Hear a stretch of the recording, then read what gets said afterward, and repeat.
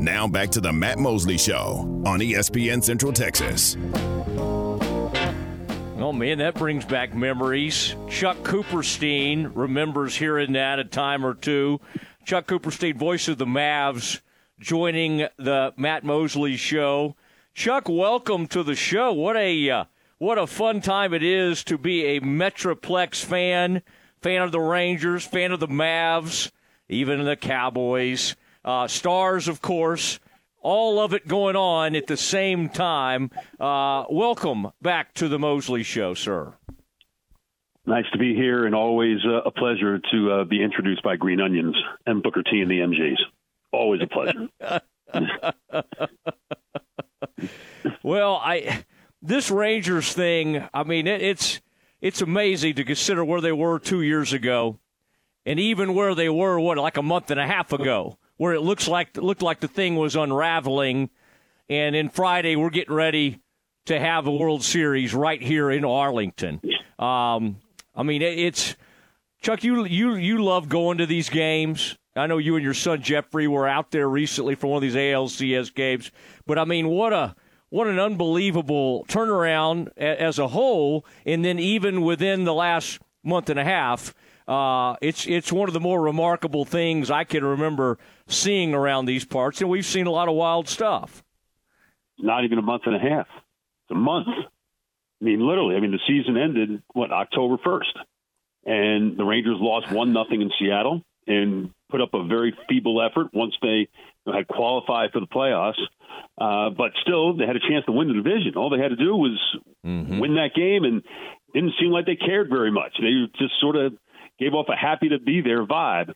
And to think what was to follow was to knock off the three most difficult opponents that you could possibly draw in the American League in order to get to the World Series.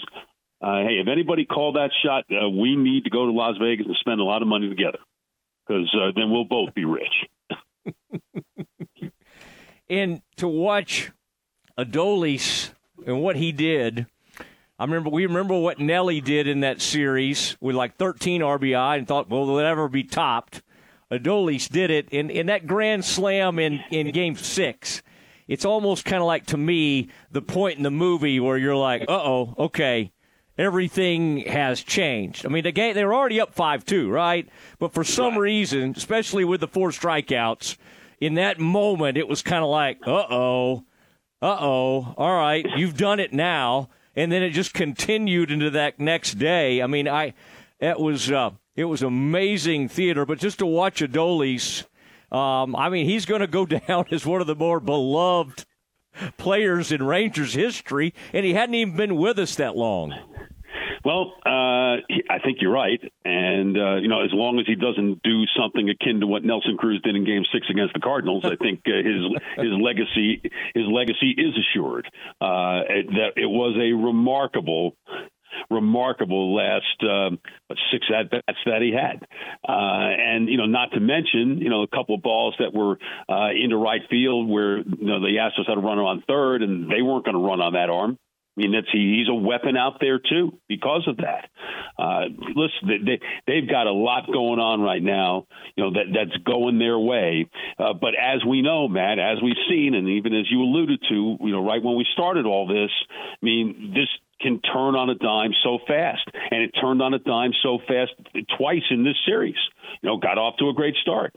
Came home and it was disastrous, and with the ultimate gut punch thrown in for good measure in Game 5, and then it turned back around, remarkably so.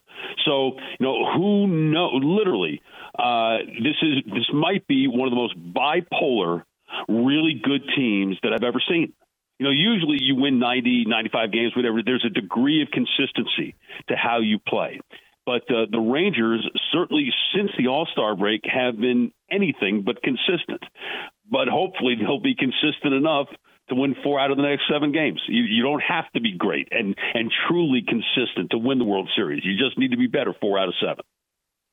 I just didn't know, it would ever happen again. A lot of us were there against St. Louis, and we're in St. Louis, and, of course, you were at some of those games and tracking all that, and you wonder if you're ever going to be back.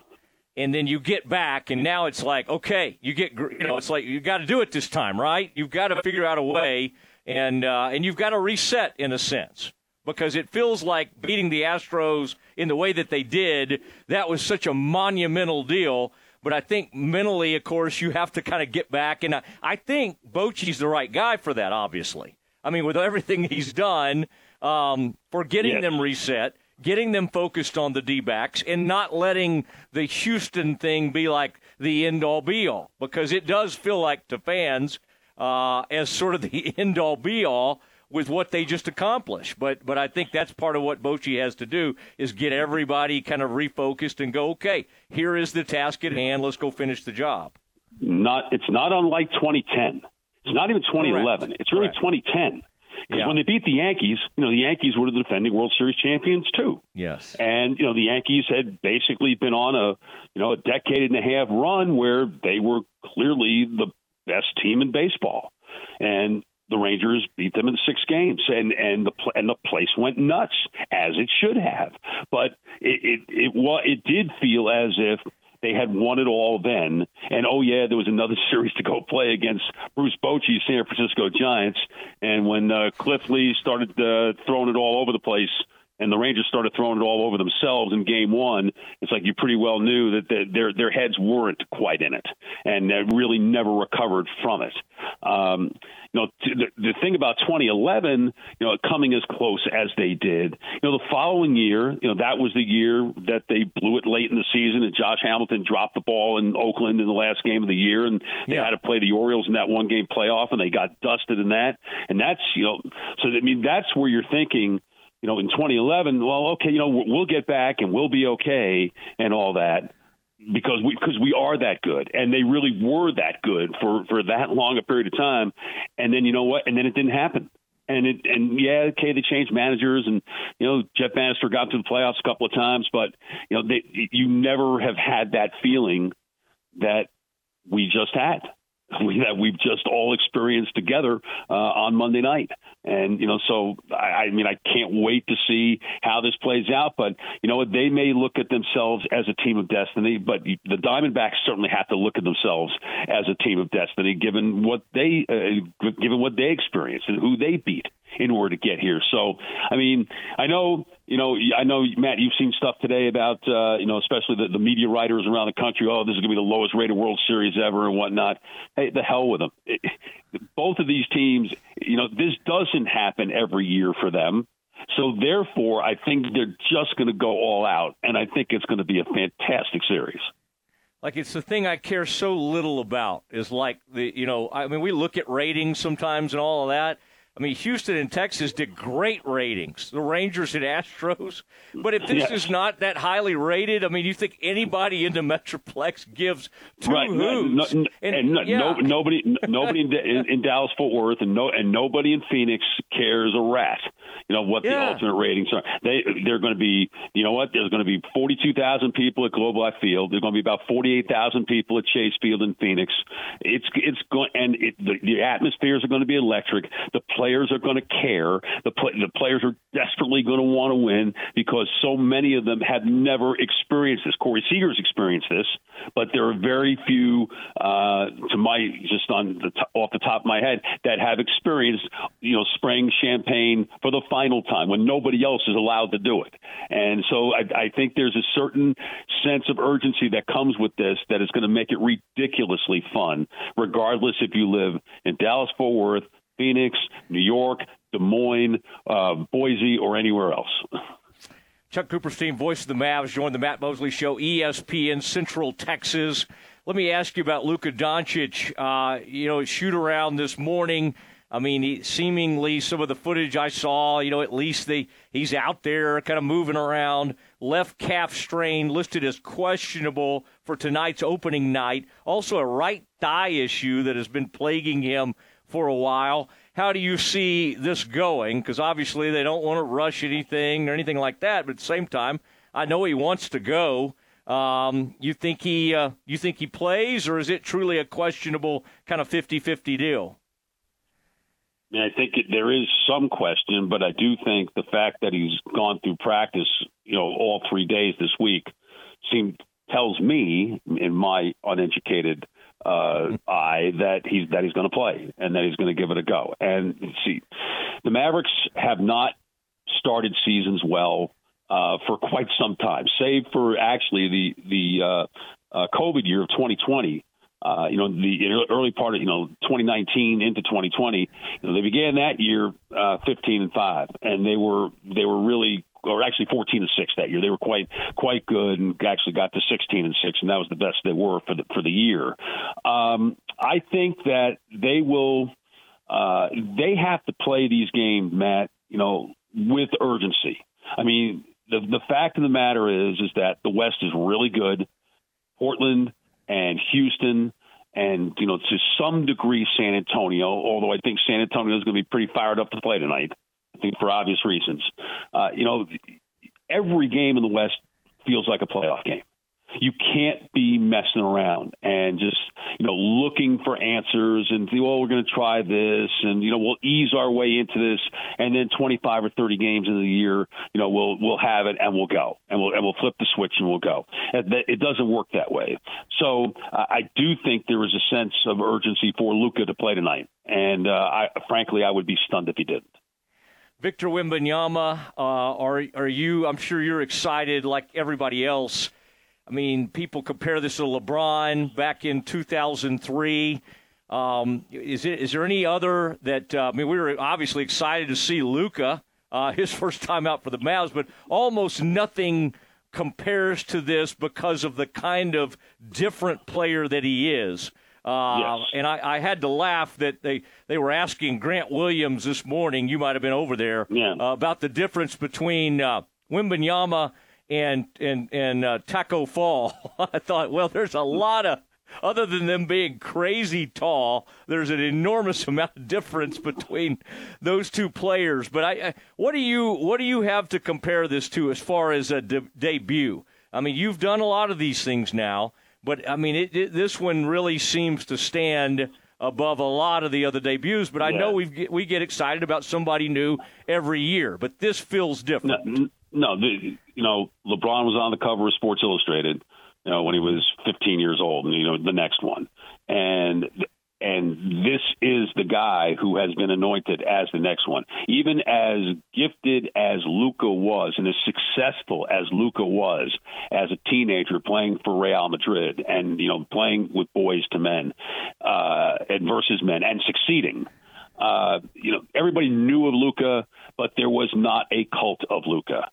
Here, there truly is a cult because we've not seen, somebody for a long time, and maybe ever. Although, we seem to forget that, Lou Alcindor, and then becoming Kareem Abdul-Jabbar in from 70 to 76. Now, he was older, of course, because he had played, 3 years at UCLA, and he was, in his early 20s. This, Wembanyama is still, 20 years old. But, Kareem had the ability to handle the ball and run the floor and pass and he was more than just the guy with the skyhook. And I think that's the thing. It's unfortunate that he played so long that, what do people remember? They remember, Magic tossing it into him on the right block, and, he'd put it on the floor, and he'd give that little, windshield wiper move to his right, and then come back over his left shoulder, and he'd shoot the most unstoppable shot the game's ever seen. Wembanyama is a modern creation, shooting threes and handling the ball and, being involved in pick and rolls as the ball handler and stuff like that. We've not seen that before. I want to see how he handles physicality. And I don't know, I have a feeling Grant Williams might be that guy tonight that tries to bring physicality. And Luka, I think, to a certain degree as well. But I think that's ultimately going to tell the story with Wembanyama. He's an incredible shot blocker. Regardless of anything that he does offensively, he completely changes the game defensively because of his wingspan. And it's just absurd. I mean, when you're blocking Steph Curry's three-pointers, nobody blocks Steph Curry's three-pointers. So you start doing that, you get people thinking. And so I think he will always be able to affect the game that way.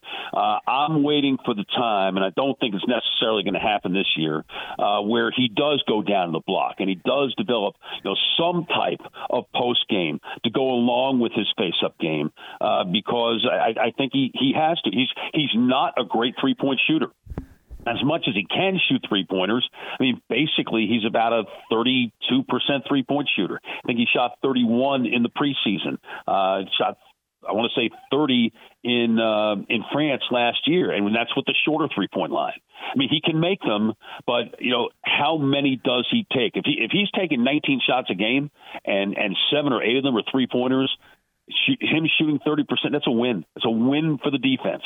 And the Mavericks have to hope that he's willing to do a lot of that tonight. If the Spurs get out and they start running because he can run, that's when he's going to be completely devastating because nobody will be able to stop him. Isn't that wild? Like, Sohan's was a really interesting rookie, and he came on, and it's just like we're not even thinking about it, right? I mean, this is a guy who they've been playing in the preseason at point guard and things like that, yep. and yet our whole focus is on Wembanyama. But who knows? Maybe the Spurs are going to be pretty good. Because they do have some players around him. I'm not saying they're great, but he's got a cast. I mean, how good could the Spurs be this season? I mean, in a perfect world with health, and again, how many games does he play? How much does Pop protect him or protect him, not being way too nice? How much is he load managing him? How much is he doing that? If he's only going to play 60 games, then I think there will be incremental improvement from the Spurs. I mean, if he's playing more, if they're going to let him go, then there could be more, because I think obviously there are more games he's going to be able to affect. I've always liked Devin Vassell, and they just signed him to a long-term deal. Zach Collins playing next to him. I mean, this is not unlike back in the day when you'd have the Fabricio Abertos of the world playing next to Duncan, so that Duncan could play, more out on the floor and play more of a power forward spot.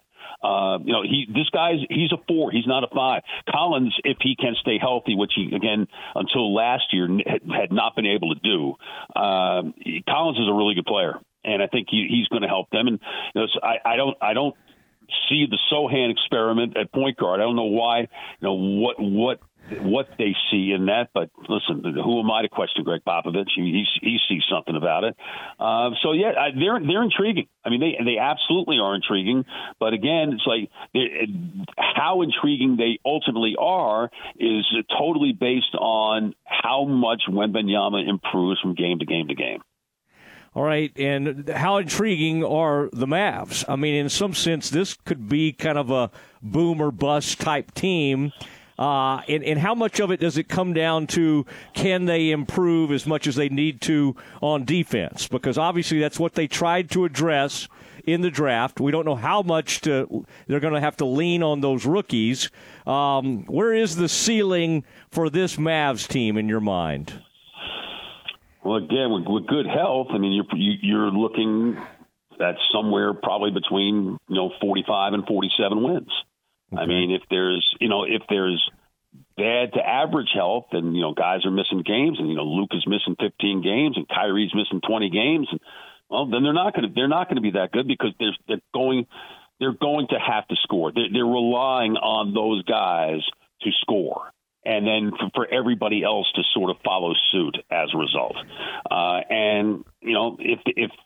If their defense does come around, and I think they started Derek Jones the last game. They may very well start him tonight again.